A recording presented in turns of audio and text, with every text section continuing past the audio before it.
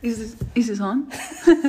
Are we recording? Yeah, no, it's definitely recording. I don't think you have to stay that close to it though.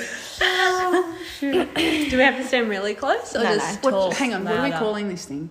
Well, he calls it the All Stars journey. We are not the All Stars. I think we should be the no stars. You're the no journey. stars. No stars here. None. Because, I guess we're non-pros.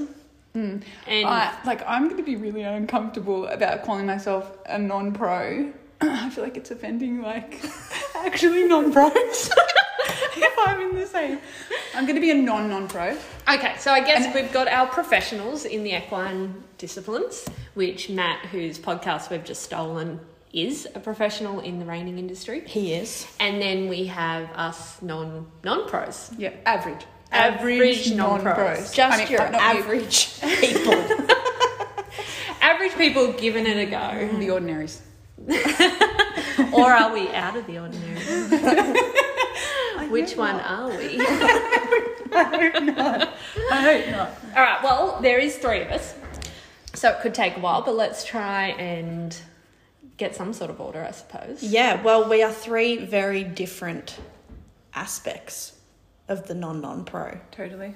Different dynamics always works well. Yes. Yeah, so who's going up? We are so organised. Who's up first? So organised. So, well, all right, Leah. I guess we'll start with you. Okay. I feel like you were one of the brains behind stealing Matt's podcast. Or was it you, Andy? But anyway, so Leah is your hard-working people pleaser. Would you agree, Andy? Yes. 100%. She's a social butterfly at an event. Always the one keeping everyone organised, keeping people entertained. I always show up and always undershow. Well, I think that's a bit of a lie, Leah, because I saw you at a competition once and you're a bit of a nervous wreck, let's be real. Yeah. And not only were you organising everyone else, you were trying to get yourself organised. I don't even know if you had your horse saddled, but I think you're in the next event. And I thought to myself, okay, I got to watch this. This could be entertaining.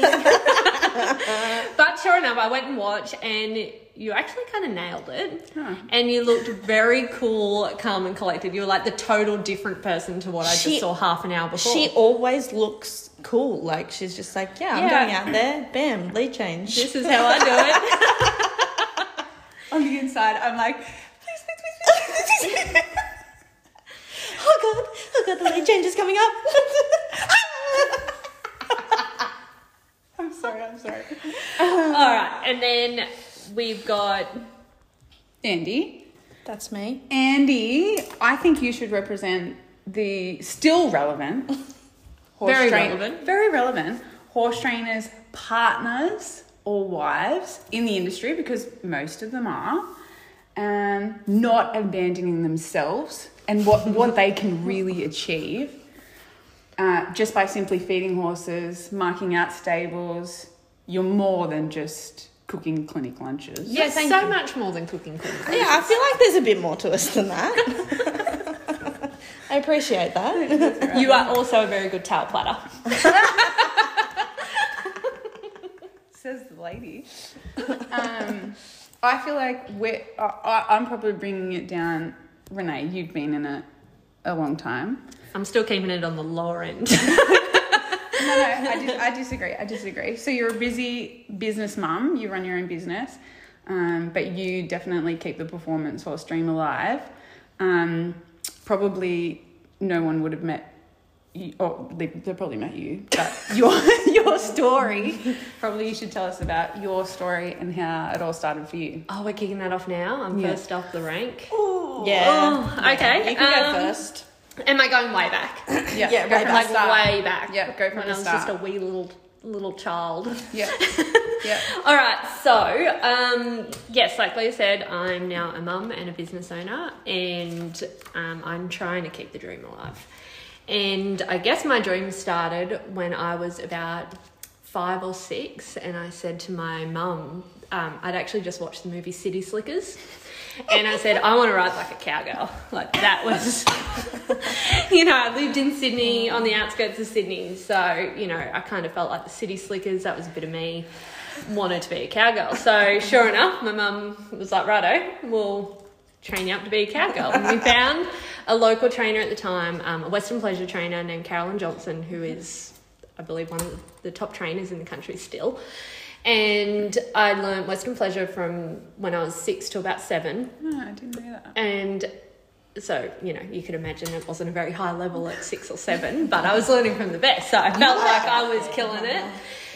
And at the time, there was another trainer there who trained cutting horses named Sean Flynn, and he's now in America as one of the top trainers over there. And my brother used to get dragged along to my riding lessons a few times a week, and he would wander off because he didn't want to watch me and watch the cutting horses be trained and got totally hooked. So he actually got into it. My parents bought him his first horse. He would have been about 9 or 10 at the time, and that's pretty much where we got into, kind of where I am now. We got into cutting horses at that time. I started competing on cutting horses when I was 8. I showed my first one-handed cutting horse when I just turned 8 years old, and I won the beginners. So that was really exciting. I had a really cool horse named Dandy Dockbar, and it pretty much just took on from there. Pretty much rode, we travelled all over Australia. My parents hauled us around with a bunch of really good horses. And when I was 10, I think I won I got runner-up junior youth title of Australia, and, you know, just kept showing. I only ever showed in the youth though. I never moved up to the non-pro events like my brother did. He was sort of 12 showing in non-pro events and kind of got kicked out of those classes early because he won too much money. And so I never did that. I stayed in the youth, which meant as an adult then I became eligible for those lower events, which, you know, just kept me showing at a good competitive stage when you're just a kid, I suppose. Then I did get out of cutting for quite a few years. My parents got divorced and things like that, so I just stopped riding altogether, but we still had a few horses that we bred that needed starting, and just one day we decided, okay, let's start one and try and get back into the sport. So I had a little mare that had about 6 months training, and I started competing on her after 6 months, which is a big feat. You know, cutting horses are generally trained for 18 months before they see the show pen. So I competed on her for a few years, and then I became an adult and I realised how expensive it was. And I had to fund it myself. Yep. So I decided to change disciplines a bit. I played a bit of polo, I went camp drafting, and then in that time I started working as a publicist for the rock band In Excess. And I started doing that. As you do. Any of this. And I decided, you know, I could financially get back into cutting and do it myself. So I bought a yearling at the NCHA Futurity Sales, and I broke him in myself. He was one of those horses that was just so easy. I had no idea what I was doing. Like, I was just like, one day I handled him and I was like, seems quiet. The next day I put a bridle on him and I was like, oh yeah, he took that okay. Then the next day I was like, what do I do next? I'll put a saddle pad on him. Then I was like, well, that was a bit too easy. I'll put a saddle on him. And then I thought, okay, well, what do I do next? I didn't really know, so I was like, I'll just ride him. And so within like 3 days I was riding this horse, and, you know, he was just great. And then I sent him to a trainer, Phil Gray in Tamworth, and he had him trained for me as a futurity horse. Yep.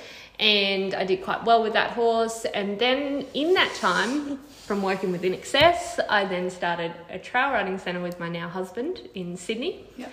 And we had about 80 horses working in the trail riding centre in Sydney. Long story short, we now have our own place in the Hawkesbury in Sydney, and we also have a riding school here. Give it a plug. Hawkesbury Valley Equestrian Centre, which we started, and we still have about 60 horses, and my husband supplies horses for film and television, so we do that as Who's your husband? Graham Ware. Yeah, so they live a quiet life.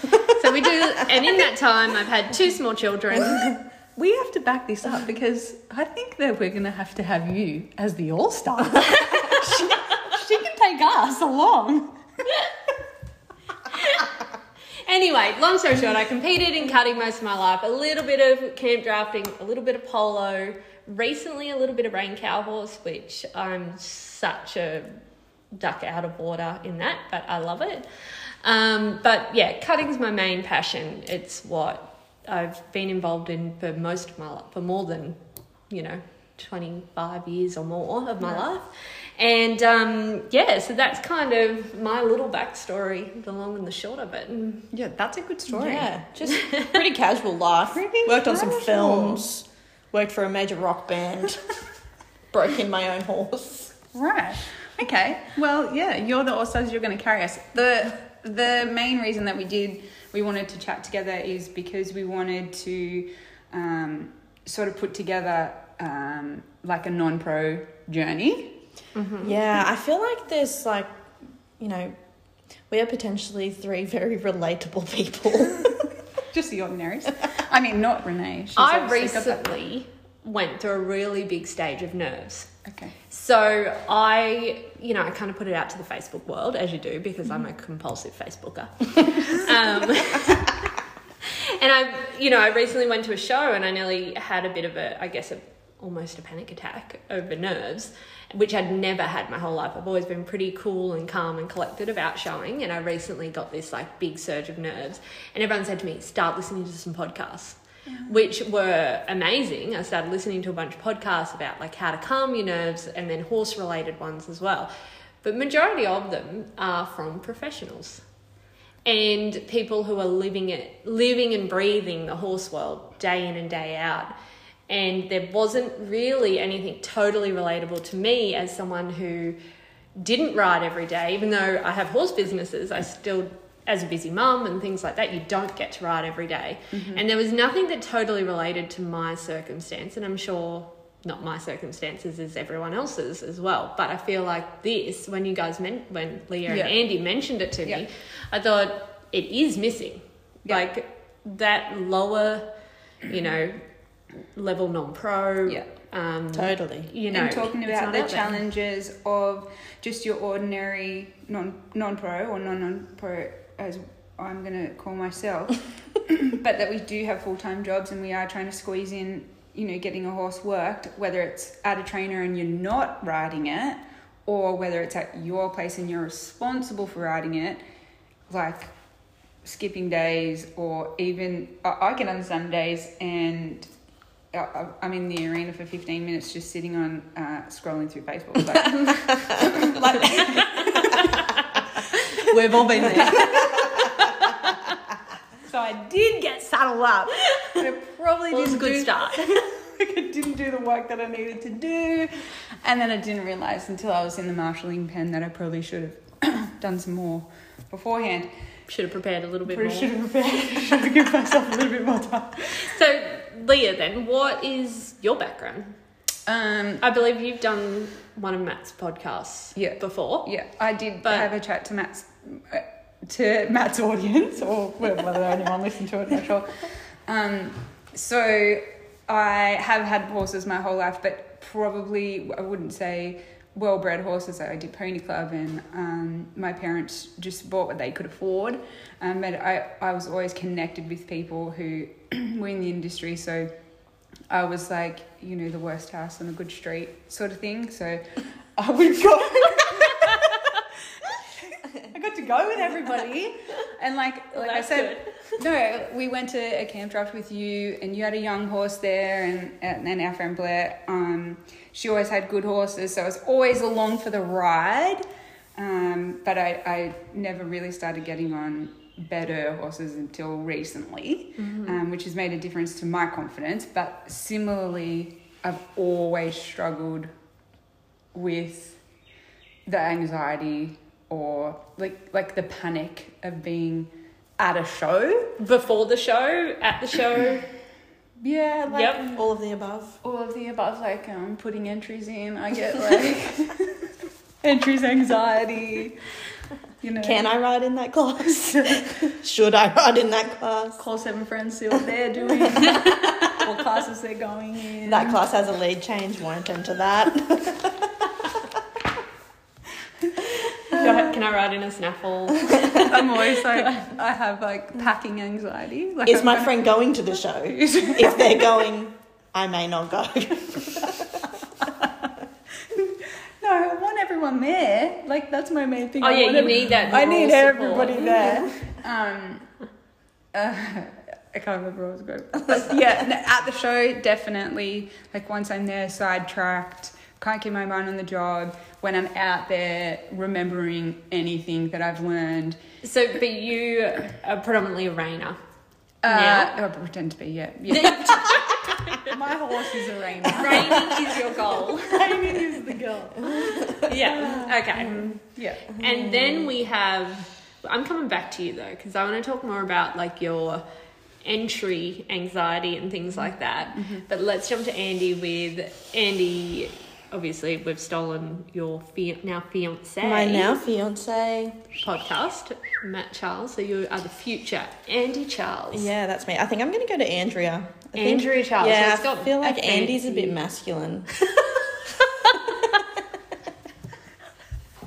I mean, speak to your publicist about it.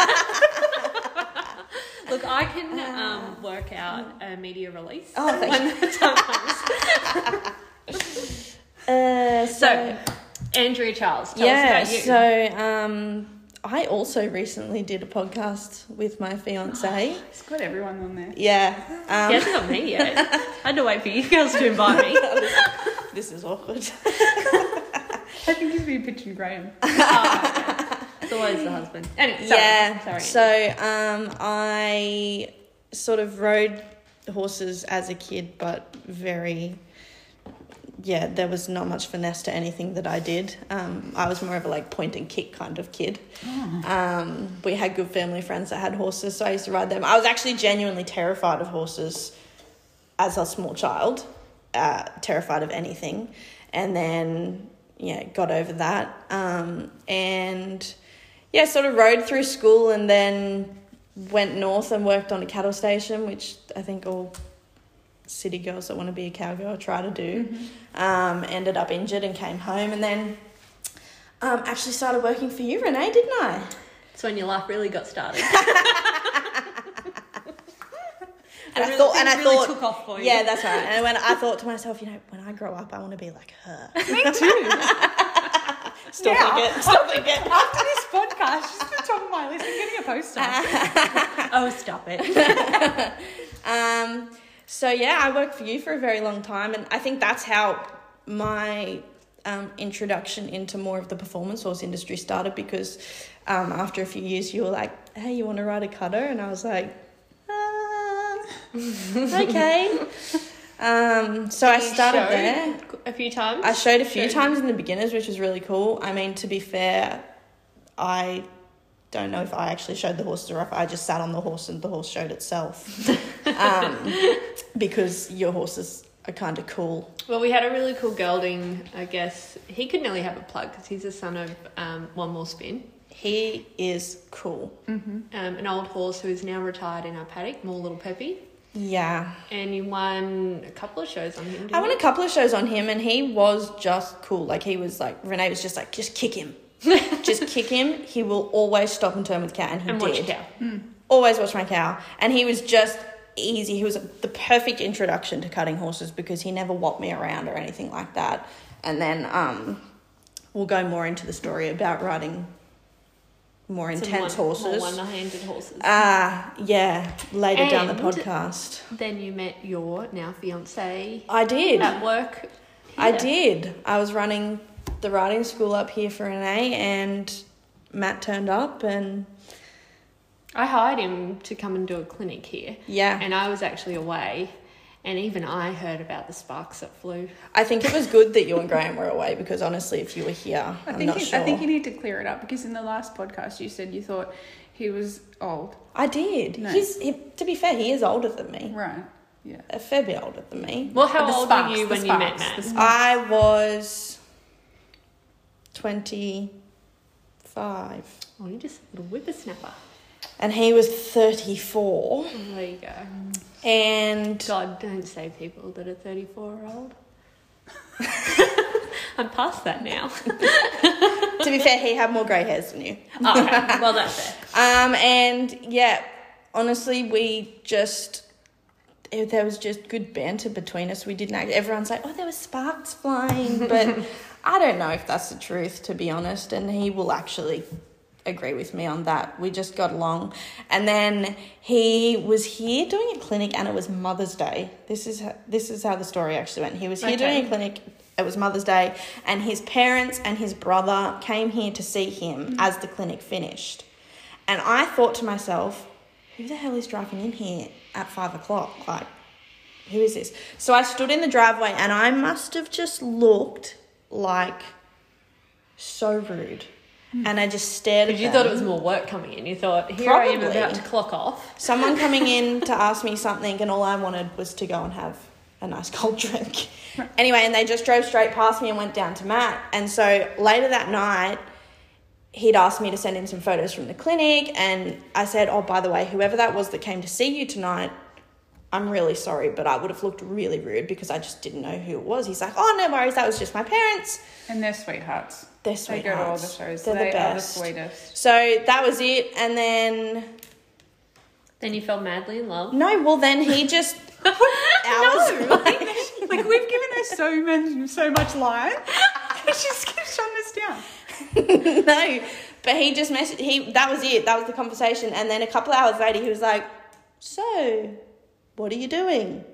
And we started talking, and then a few days later, Renee actually said to me, oh, you should hit up that Matt Charles that was here on the weekend. And we'd already been talking wingman. You for are Horse days. or human related. You are. But we had already been talking. Right. And then, yeah, he asked me on a date. He will say the story went differently, but he asked me on a date. Well, and then you abandoned us. I had no manager at my riding school anymore. Uh-oh. And you Not moved like in. straight away. We actually dated for a year. But I had to grow up and flourish and You did. spread my I needed wings. to I'd let worked for spread your you wings. for quite a while. So Quite a just while. if you are looking for an MC at a wedding, Renee, I'm not sure she it's has safe. she's MC'd the wedding that I went to. Oh my She God. was bloody good. Yeah, but Look, Renee knows too I much. have many skills. You know too much about me. I don't know if that's Yeah, safe. I could be a really embarrassing MC at any. Yeah, I'm not sure that that's so safe. I am so planning to be the flower girl. Oh, good. as long as you like dance down the aisle and dancing toss flower girl. I'm all over it. pedals. And are you going to ride a horse in? Are you that type of ride? No. No. Too Okay. cliche. Okay, so back to being the trainer's wife. What does you don't ride horses full time with Matt, do you? No, You I work don't. So I normal job. yeah, I actually work Work. in Yep. full time in childcare. It's I think our main business is more that he's teaching people and he does a lot of clinics. We travel every weekend for clinics. He takes in horses to train at home, but not as many as a lot of trainers do. And so there's not really a major need for me to be there full time at home. So I go and work, which I think is great for us. It works really well.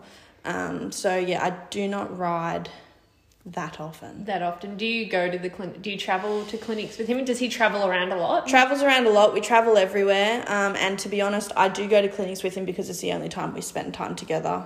Yeah. Because we are so busy. We will often, if we have, our own horses, we may take them to clinics, and that's a good opportunity for me to be able to jump on a horse and ride. So I do like to travel. It's not all the time, but it's honestly the only time that we spend together. Which is nice, but I guess that can be tough too with, when it becomes competition time again, which has obviously been minimal with COVID. Yeah. We kind of prep our horses and, Matt would be the same, prepping horses, going to clinics, prepping people, Yeah. and then no shows to go to. But if there was shows to go to, do you get the opportunity to show? Yeah, I mean, I have shown a little bit. I think when we're at horse shows, and any horse trainer's wife or partner will attest to this, we are just as busy as horse trainers because we keep them fed and watered, and we saddle their horses and we wash their horses, and we talk to the clients while they're riding the clients' horses and all these sorts of things. So I feel like horse shows for us are absolutely crazy.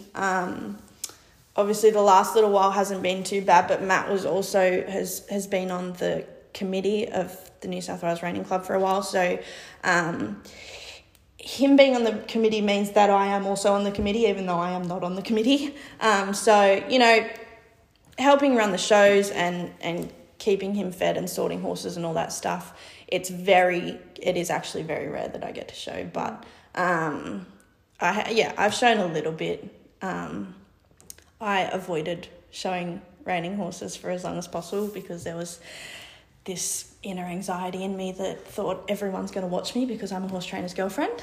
Yeah, that added pressure of, you know, I guess you're expected to do well, but I guess you're like us, you don't get to ride. No. I think everybody thinks everybody's watching them.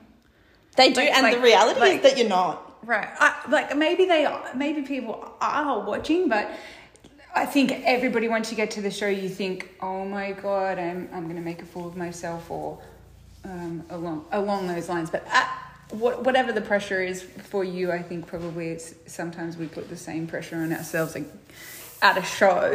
100%. Absolutely. And I think, you know, people are there watching, but, you know, and actually, as a cutter, I've always said this about, you know, the cutting versus reining, for instance.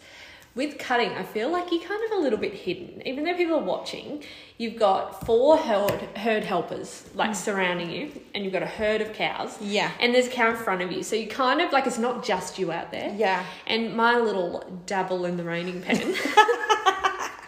When I go out there, I literally feel like I'm naked. Yeah. Yeah. Like, and it's just the you and your biggest horse, arena on earth. and it's silent. Right. And you ride out there. And Even if it's not silent, sometimes you can't hear anything. No, I don't hear anything. It does feel like it's silent Or out you, there. as a mum, I occasionally hear the, go mum! And I swear that puts you off more.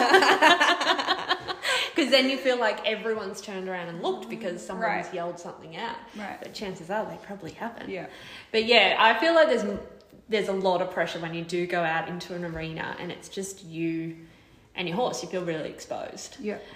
So I feel like, I felt the most exposed that I'd ever been when I rode into a reining arena. So I actually definitely agree with that. Like you obviously let me show your cutting horses, and I felt very like, here, we're going to help you do this, and there was all these people there with me, and I was like, oh, this is fine. But especially when you've got these great professional guys or ladies sitting in your corners, talking you through that entire run. Like, totally. You're not even allowed to talk to your horse at a reining. I've been voting for it the whole time. I reckon reining should have a caller. We can have someone on the sideline that can just be like, go left. Yeah. Yeah, go left. Yeah. 100%. But there Remind you to, like, you know, big circle, small circle. That's and it. Just like the guys say, watch your cow. Yeah. Watch your cow. Breathe. Breathe. No, but that is the reality of it. Like, Right. I think the first time I showed a reining horse, they opened the gate and I had to walk into the middle and start in the centre for my pattern. And it took me a long time to get there. Shameful walk. And The ultimate walk of shame. it was quiet. It was real quiet. And I got into the middle and I stopped and all these people went, woo! And I was like, You stopped. I haven't even started yet. And then I think I had to take a left circle and my horse picked up the correct lead and everyone was like, woo! And I was like, okay, there are people watching me. So, like, it was supportive, but yeah, you're pretty naked out there. I think so. Yeah. Very daunting. So And as challenges, as far as, because now I feel like we wanted to talk about challenges. Yeah. And we've talked about fears, which is great. I don't want to scare anybody out of doing it. No. So when you pull it off, it's amazing. It feels amazing. no, it's cool. It's cool. That's why I think. And I think that's why we keep going back, isn't Right. it? You know, we put so much pressure on ourselves leading up to entries. Parking. Just parking at the show is daunting. Like, you get there and there's all those big trucks, right? Sorry, I got a little sidetracked. I feel like this is one of my biggest anxieties. Right. I get to a cutting show and, you know, probably late. And I drive in and there's all the big trucks and everything, and I go in with my little gooseneck and I think, oh, that looks like a good spot. No, won't be able to reverse out of that one. And, then you're looking for power, then you're looking for your stables. Like, it is mounted pressure from the moment you drive in there. And, you were talking about entries. I feel like I've entered so many shows over the years that's probably not a super stressful thing for me. But when I started the new sport, like Rain Cow Horse, those poor show organisers, the amount of times I'd call them and be like, so can I go in this? My horse is 6. Can I ride it in a snaffle bit? No. Okay, so I need to go in a hackamore. Oh, I don't have a hackamore.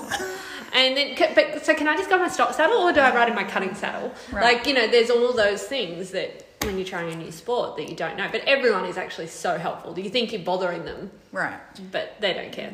But no, you've got to ask the questions because everyone will be there to answer them. That's it. Well, Leah, you actually organise a lot of events and have done over the years. Yep. So I'm sure people have asked you all those questions and you don't care, but you still feel guilty asking them. No, don't. When the shoe's on the other foot. No, and nobody's immune to it. I don't think. And then the bumping always a thing, and something's always going to go wrong. And it's sometimes nice to have. Well, someone's always going to be, don't worry about it, and you're like, how can they not be worried? And then same with the entries where people, they do same apologies. I don't know what I'm doing, and I don't know this, and I don't know that. And my horse, everybody. I think the most common pieces are that people are saying, "Oh, my horse is, hasn't done it before, or he has done it, but I haven't," and all the explanations for why they or they're trying to give examples for why they shouldn't come, but they should. But I feel like maybe when we're not as heavily involved full time, and like we can often talk ourselves out of things, and I think that we need maybe moral support from other people to push us sometimes to get involved. Like I know that I would never have shown horses if I didn't think that there was people going to be there and be like, we'll hold your hand. Actually, a really good example, just a little story time. I recently went to a show in Victoria and I hadn't ridden leading up to it. My horses were with my trainer. So because I am quite busy at home, 2 little kids, I know it's not an excuse, but I always seem to find an excuse as to why I haven't ridden at home and I'm not riding fit. And, so I do send my horses to a trainer in Scone, Warwick's Green. He's got usually 3 of my horses that he prepares for me. And I get to a show and I do feel like a fish out of water when I get there. I know my horses already and I've just got to get on and do the job that I've learnt to do over the past 25 years. But sometimes I get out there and I think, I don't remember how to do any of that, but I'm going to give it a go anyway. And so I hadn't been on a horse for a while through all of COVID, went down to Victoria, got on my horse, thought, And it was a big show. Got this. Wasn't it? It was one of their futurity shows. Right. And so I showed my little mare ICU2 and I wasn't even in the running. Like she was doing her job, but I wasn't with her. I was just, I thought I was looking at the cow, wasn't looking at the cow. Like, it all went a little fast, we stayed on, we didn't lose a cow, but it was really fast. Right. So the next day we just, I mentally prepared myself better after a pep talk from my trainer about how I need to really watch my cow and, just relax and breathe and, watch your cow, be slow through your cuts, all the little things that I know that I've been told for 25 years. And then you get in the show. But I forgot them all the day before. Go out the window. Anyway, so I showed and we did well. The mare was really good. I was more with her. And then the cows were really tough. But then I was drawn out last of the day in a really big herd of like 17 horses. And I was like, nah, cattle are going to be too tough. Can't do it. I was like, I'm going to scratch. I've got a long drive home.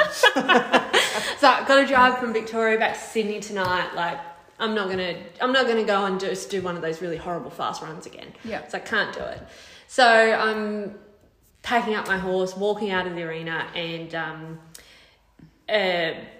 a real non-pro who's one of the, someone who I do look up to, and my mare is a full sister to her mare, Linda McCallum. She stopped me and she said, "Are you sticking around tonight?" I was like, "No, I'm just heading to the office to scratch." And she was like, "No, you are not." And I was like, yeah, the cattle are going to be too bad. They're going to be too fast. I'm going to upset my mare. I'm going to call it a day and I'm just going to go home early. And she was I'm showing smart today. I was like, let's just finish on a good note. The last run was good. I don't want to rock the boat going last out. It's going to be a schmozzle. And she looked at me and she was like, "Renee, you are not scratching. Get on your horse and go and show it and enjoy your horse." Yeah. And I just went, yeah, you're right. And I did, and I had a really good show. And everyone came up to me afterwards and was like, "Well, aren't you glad you stayed?" Yeah. And it's just those things. Sometimes you look for excuses to absolutely. not do it. Right. And it was the perfect example of, someone that is at the top of their game telling you to go suck it up and go and show your horse. And it was just what I needed to hear. Yeah, yeah. So I'm sure, we've all had those moments of, it's in the too hard basket. Right. And that's probably something I jump to a little bit. I just go, "Oh no, I'm not going to be up for that." Or I'm not going to do well against those people because they're better than me. Yeah. And things like that. And you've just got to go and give it a go, because at the end of the day, you could do your lead changes right. And you could, all that sort of stuff. So. And I think some of the best people that I've met in my life have been because I've been a part, or in that instance, where Linda McCallum's saying to you, "Get on your horse and give it a red hot crack." They're the bits, they're the good bits. Yeah. Do you know what I mean? It was you can't, you're telling the story that was the part of the story that you loved. You didn't talk about your run. Do you know what I mean? Yeah. So the parts sometimes, and it's been the same for me. I can't remember a good run. We tried to, before we did this, we're like, what can we talk about? I can't remember any of my runs, but I remember those pieces when I'm going in and people are like, "You can do this and you got this and just trust and, get out there." Can't remember the run. And in fact, in my mind, it's totally different to when I watch it back. But after as well, when someone comes up to you and is like, "Oh my God, I was so with you," they're the moments. They're the moments that keep bits. bringing you back. Right. The people you meet and the connection that you get to have, with great people. Mm-hmm. It's that's the priceless part. Yeah. Absolutely. And, we, as we were prepping, because, we like to be a little bit prepared. Okay. We did talk about, we said, okay, what's everyone's epic fails? And Andy said to me that her epic fail was the time she showed my horse Durospin. And I said, but I think that was one of your biggest success stories. So I guess it's perception. You looked at that and went, "Oh God, I nearly failed." But then you won the class. Yeah. So perspective. Tell us about that moment of going and, feeling like a fish out of water, I guess, because it's a fairly new sport. Mm-hmm. Riding a one-handed cutting horse opposed to a two-handed cutting horse. And, I guess how you mentally prepared for that run and how you got yourself through it and what happened. Yeah, so, to be honest, I was absolutely shitting myself. So you'd let me ride that old horse, Peppy, two-handed, and he was just a cool horse, and I felt like he sort of babysat me through everything, which is what I needed to get started. Mm-hmm. And he taught me so much, and then you were like, okay, well, maybe you can have a go one-handed. And I didn't grow up riding cutting horse or anything like that, so I don't have that seat and all those things that you need. I remember before you told me that I could show your horse, she asked me the rules of cutting, and I got everything right, so she said I could show her horse. And so I actually had just showed Peppy two-handed in the same class, and I was like, "Oh, he was so good." Actually, no, I think it might have been, it was in a two-handed class, and I'd won it, and he was just a dude, as he always was. So you probably went in a bit confident. I was a bit feeling confident, good. feeling good. I'd ridden Jura heaps at home. I'd ridden her on the flag, and to be fair, I think I'd ridden her on the flag and never on a cow. I think you're right. And she was the kind of horse that just turned on a cow. Like, she went through the motions on a flag and she did it correct, but it wasn't anywhere totally near different, yeah. as intense. And so I was like, man, I got this in the bag. Like, I went in there and honest to God, I could have closed my eyes. I had But my hand I up. almost thought you did for a moment. Renee said that she sort of watched me in my first cut and she's like, you were ballsy. You just had your hand up and you were just like, yep, I'm taking this one. And you just threw it, like, once you got one cow out, you threw down, and she was the type of man you could do that on. Yeah, you know? I just whopped my hand down thinking, I have got this in the bag. And You were winning the cutting in the first 20 seconds. 100%. So I bring her out the pen, cut a cow. Like, my cut was on point. I'm It's not like even... the first time you go skiing. Yes. You think you're amazing in skiing, and then you can't get up anymore. Yeah. You look like Bambi on ice. Right? So I cut my cow at the pen. I whop my hand down like I have been showing cutting horses all my life. And she breaks the cow, and on the first stop and turn, I get dashboarded so hard that I fling off the side of her, right? So I ride left-handed, so I have my left hand on her neck, my right hand on the saddle horn, and I'm hanging off the left side of her. But And you never lifted your hand. never lifted my hand. And to be honest, Renee, I couldn't. I was hanging on for dear life. And all I thought was, as I looked at the dirt next to my left ear, This wasn't sheer ability. I thought, firstly, everyone's going to talk about this. And secondly, if I hit the dirt, I am never going to hear the end of this, right? So in every inch of my body, I tried my very best to just pull with my hand on the saddle horn. And it just so happened that as she came around, she sort of like Kind of flung. scooped you back up. She flung and I just was like, and ended back upright. Right. I don't think the mare even knew what happened, right? So she just back across the pen with the cow. And I'm like, right. That was only my first cow. And that was only the first turn. So as soon as I could quit that cow, I was like, abort mission, right? So I did a few more turns, dashboarded a few more times, not as severe, quit that cow, and then I was like, oh my God, I have to do that 2 more times. That's what was going through my mind. I was like, how am I possibly going to do it? But I did, because I was like, the sheer embarrassment. Wait, I have a question. Have you cut since? No. But do you know But what? you won the cutting. I won the cutting. I got a 74. Put it on the resume. Yeah. To be fair, 2 or 3 of the points were potentially pity points because, and you know I didn't know what? courage points. if anything. True story is that right hand that was on the saddle horn, I sprained my wrist, pulling myself back up. And just a disclaimer, cutting is generally a very safe sport. So, like, yeah, that was like terrifying but so cool. And I won. And I was like, how did that even happen? And I guess that is just another thing that makes these, I think any horse sport, addictive. You know, you can think you're underprepared or be as prepared as you possibly can be, and it can just be it can be the luck on the day. Obviously, all the hard work and effort you put in, or your trainers put in, or, you know, the ability you have, it can still go wrong and it can still go right. And Oh, definitely. And I mean, I think, like, I know you hear people say, a lot of people talk to me, you know, if they're at a clinic or things like that with Matt, they'll talk to me and they'll ask questions, and, you know, they'll be like, oh, but what if I forget the pattern? Or what if I do too many spins, or my horse doesn't stop, or I lose a cow in the cutting, or things like that. But if you actually go and sit a show and watch, professionals lose cows all the time.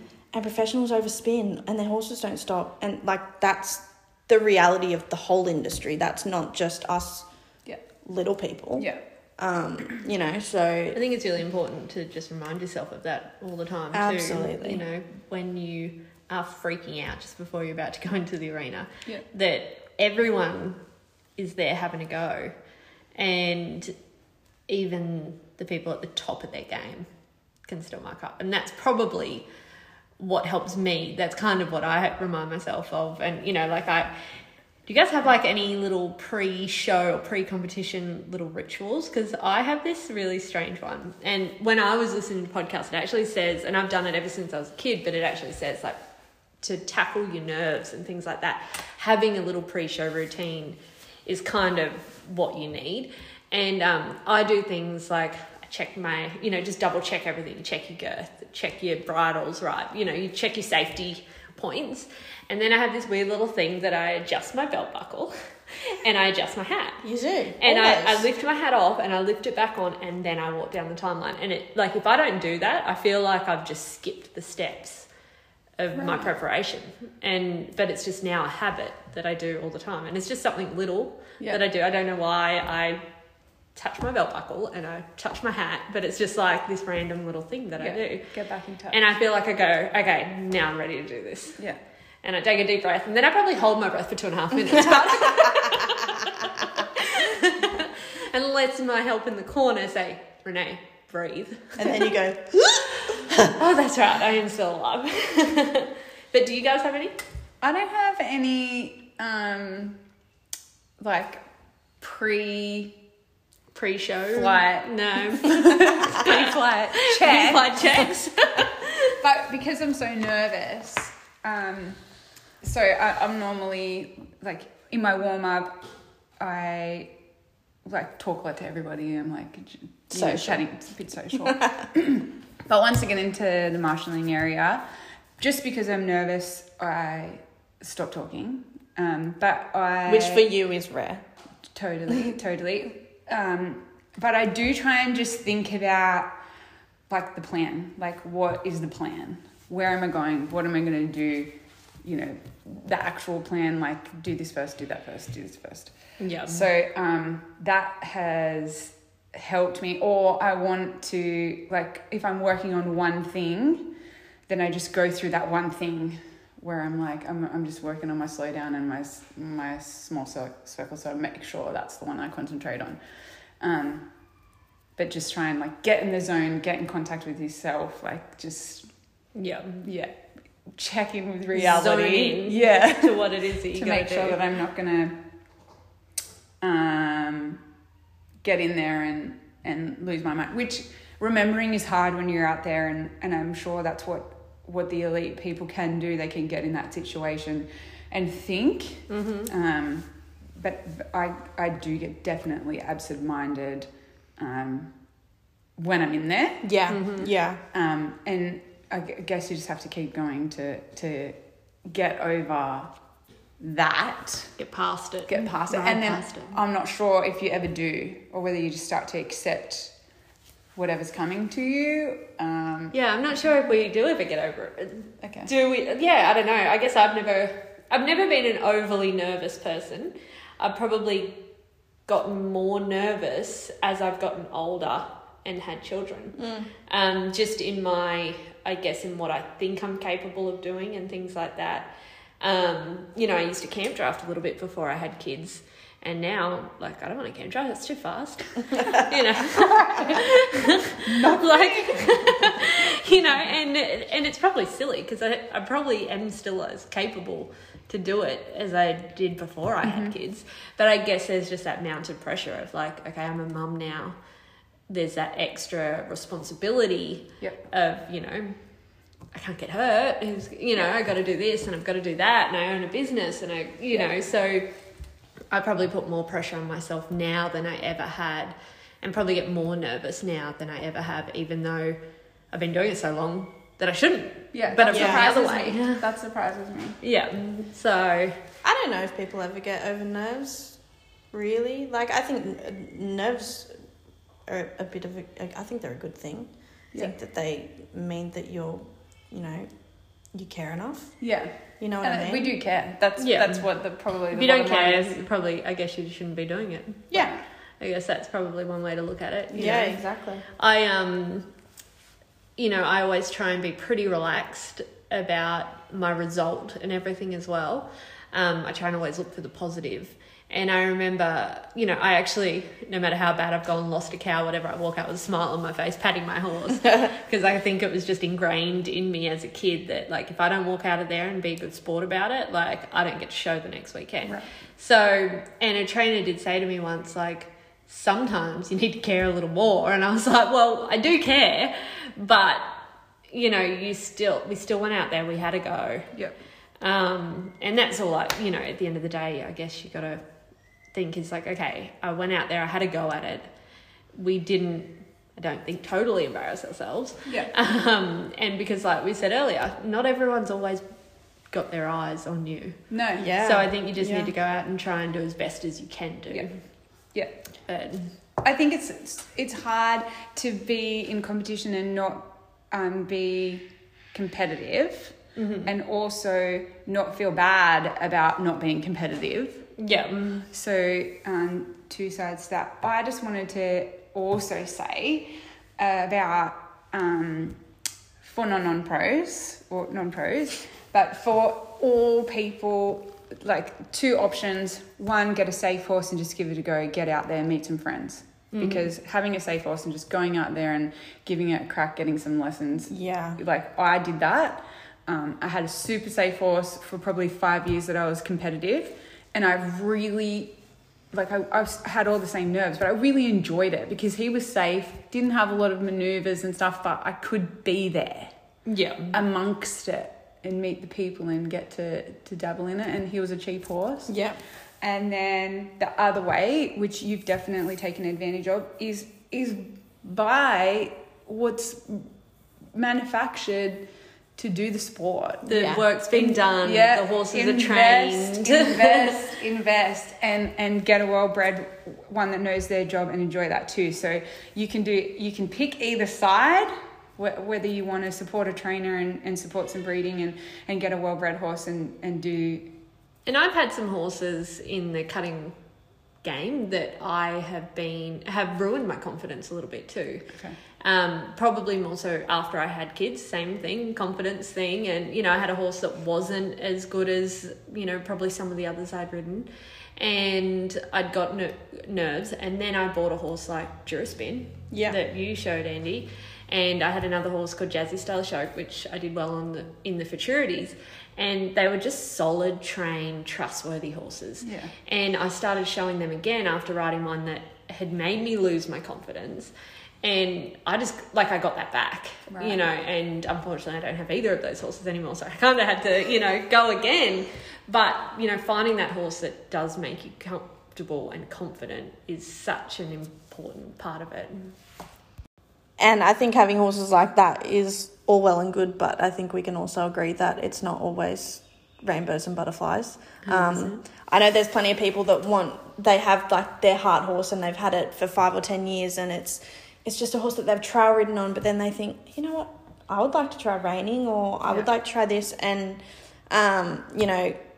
there's sort of how people go from there to into the show pen. It's a huge thing.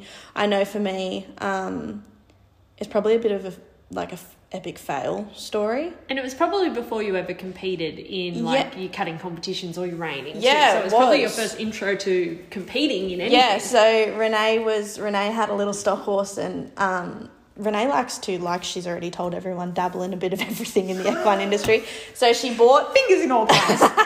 She bought a stock horse out of Landmark, didn't you? A 2-year-old, and you were like, you know what? I'm going to show him in a stock horse show. Just cause. And so we lived out here in the Hawkesbury, and the Hawkesbury show is one of the biggest shows that you can go and show. It's like the big agricultural show with rides and horse shows. And so Renee was like, I'm going to show this horse in stock horse class. I can't talk. You should come and show a horse too. And I was like, what am I going to show, in a hack show? And she's like, oh my God, just go to the quarter horse classes. And so we looked into it because we had no idea what we were doing. Yeah. And the options were to either show in Western Pleasure classes or Hunter Under Saddle. And we went through the 80 horses that Renee had and narrowed it down to this gelding that she had. And, like, his name's Shorty, and he's done everything, literally. He's been on films. He was trained as a cutting horse. He's drafted. Graham bloody Roman rides on him, which for people that don't know is when you have two horses and you stand on their backs. So he's broken to harness, everything. Worked on some of the biggest films in the world. Shotguns off him, film with drones. We're like, Shorty will be so good. And I was like, I don't quite think I can nail the whole Western Pleasure thing. So we're going to go in Hunter Under Saddle. Right. Which entails riding in an English saddle, which I had never done before. So I was like, right, I'm going to take this super seriously. So I was working at the trail riding centre at the time, so I started trail riding in English saddle. I thought, I'm going to be prepared the night before the show. I was like, I'm going to go home from work. I'm going to ride him. You were super dedicated. I was. I felt like I was pretty dedicated. And so I came home that night and I was riding around and I think I was like cantering a circle and he tripped. Like, and when I say he tripped, it was like a little stumble. And I catapulted over the front of him and landed flat on my back. Right? And I laid there in the dirt, and I'm not religious, but I thought, this is God telling me, don't do it. But I thought, you know what? I've worked really bloody hard. I'm going to do it. You're going to cowgirl? I'm going to cowgirl. I'm going to give it a go. So we got to the show the next day. Wait, this is the day before. This was the night before. The night before. So, like, I thought it was the universe for sure, right? I'm being totally supportive. So we got to the show the next day. I had borrowed a friend's gear. Jodhpurs and all. Wore jodhpurs for the first time in my life. Yeah, it was cute. And Renee and Graham were there and she was showing the stock sign and she's like to Graham, I'm just not sure, we don't know this horse, he's only 2, can you ride him around? So they sort of went and did their thing and they were like, oh yeah, Shorty will be sweet, like you'll be fine. You're on the old trusty steed. Old trusty steed. So they went off to the other side of the showground because her ring was over there and my ring was right next to the show jumping, which had like, you know, like those ropes with the triangle flags and the rides. They're very flappy. Yeah. Very flappy. Very flappy. And the ride. So I sort of was warming up just next to where my ring was. And Shorty was scared of every single thing. Every single thing, right? So I would ride really nicely around this side of the circle and then go around the other side and he'd see the flappy flags or the rides and he would just balk and I couldn't even keep him on a circle, right? And I was just like, oh my God, this is going to be a disaster. So no word of a lie, I rode it in the class and it was walk, trot and canter and every time I asked him to canter, he humped. And the judge actually said to me, just stop. Just stop. And I thought, why? Why did I decide to do this? And, you know, it was just everything that I told myself was going to go wrong. You manifested it. Went wrong that day. Potentially I manifested it. And here's me thinking like, we've got this good horse. He's literally seen more than every horse on the earth put together. But he still had a shit day. Moral of the story. Yeah. You know what I mean? No, totally. And, like, I sometimes think, you know, yeah, those horses can have a really shit day. Our best horses can have a shit day. We can have a shit day. Yeah. And, like, our nerves, I think, also feed into those horses. And so that's what another thing I try and tell myself, not that it works. But have you had any of those moments, Leah? I've had a lot. A lot? A lot. Any, like, eat dirt moments? I used to have a shirt when I was younger that said I do all my own stunts. And like a little stick figure getting bucked off. So, but you just picked yourself back up? Right. You're still doing it? Yeah, totally. I haven't fallen off for a long time. Touch wood. Touch wood. I don't think we bounce as well as we used to. No. We don't, and we know it too. We tell Yeah. ourselves every day that we don't. 100% we do. I would get off before Yeah. I would fall off. Or at least attempt to get off. No, see, I'm like, the safest part is on there. Like, if I can't just step off safely, like, I'm holding on for dear life if Okay. anything goes bad, but I'm never getting back on that horse. Like, it's a one-time thing for me. We were trying to go for whatever you've got, get out there and give it a go, but also... We kind of just step back a little. No, I guess it's looking at, you know, we have bad moments. We all have bad moments, and it doesn't, if it's your passion, it should never stop you from doing what you love to do. Yeah. Yeah, absolutely. And, you know, I think giving yourself those moments of some little pep talks you need, or someone else giving you those pep talks. So I Find think someone you can count on, like get a good friend that you appreciate their advice, or...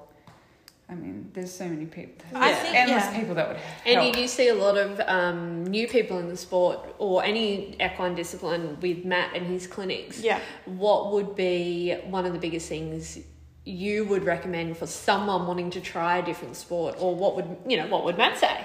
What would Matt say?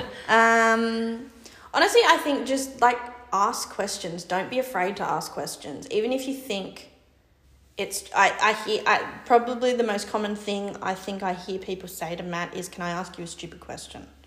And he always says to them, "No question is a stupid question. If you're willing to ask, then I'm going to give you the answer, and you're going to get a result." Yeah. But I think, you know, as much as, you know, and we've said it ourselves, we feel that going and showing horses is a daunting task. There are so many people that want to help you. So many people want to help you. And don't be afraid to ask questions. Definitely get help, whether it's, like you said, from professionals, or, you know, you have a friend who has a friend who's shown a horse. You know, there is plenty of help out there, but definitely, yeah, ask questions, and I think finding a good trainer that you gel with, you know, and ride with different people and see what is the right fit for you. Yeah. That will really help, I think, get your foot in the door. Leah, as someone who is quite anxious about showing and stuff like that, what would be your biggest tip for people to combat that? And I guess, you know, to start out in reining or Western Pleasure or cutting or show jumping, you know, just where do you start?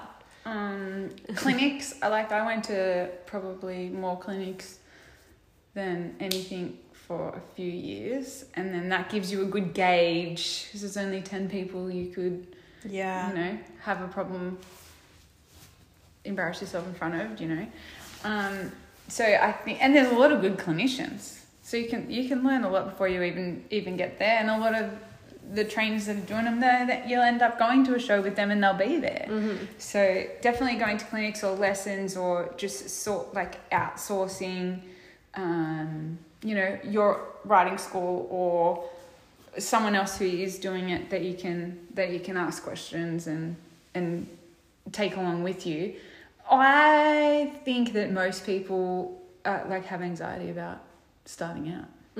Absolutely. And they're worried about what is going to happen, or you know, if it's going to be a fail.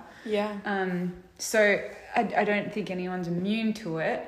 The other thing is, I keep questioning now whether it does go away, because we seem to all be like the mindset of it all. Like, I feel like you've got to do the work a little bit. Yeah. Of you know, find, like you said, Your someone's told you, horses, it's yourself. You know, everything. It's going to always be work, and if you love it, it's going to be worth it. I've also always said to people that come to clinics, like, there are a lot of people that come to clinics and they say, I want to give this a go, or I want to give this a go, but I'm too scared to do it.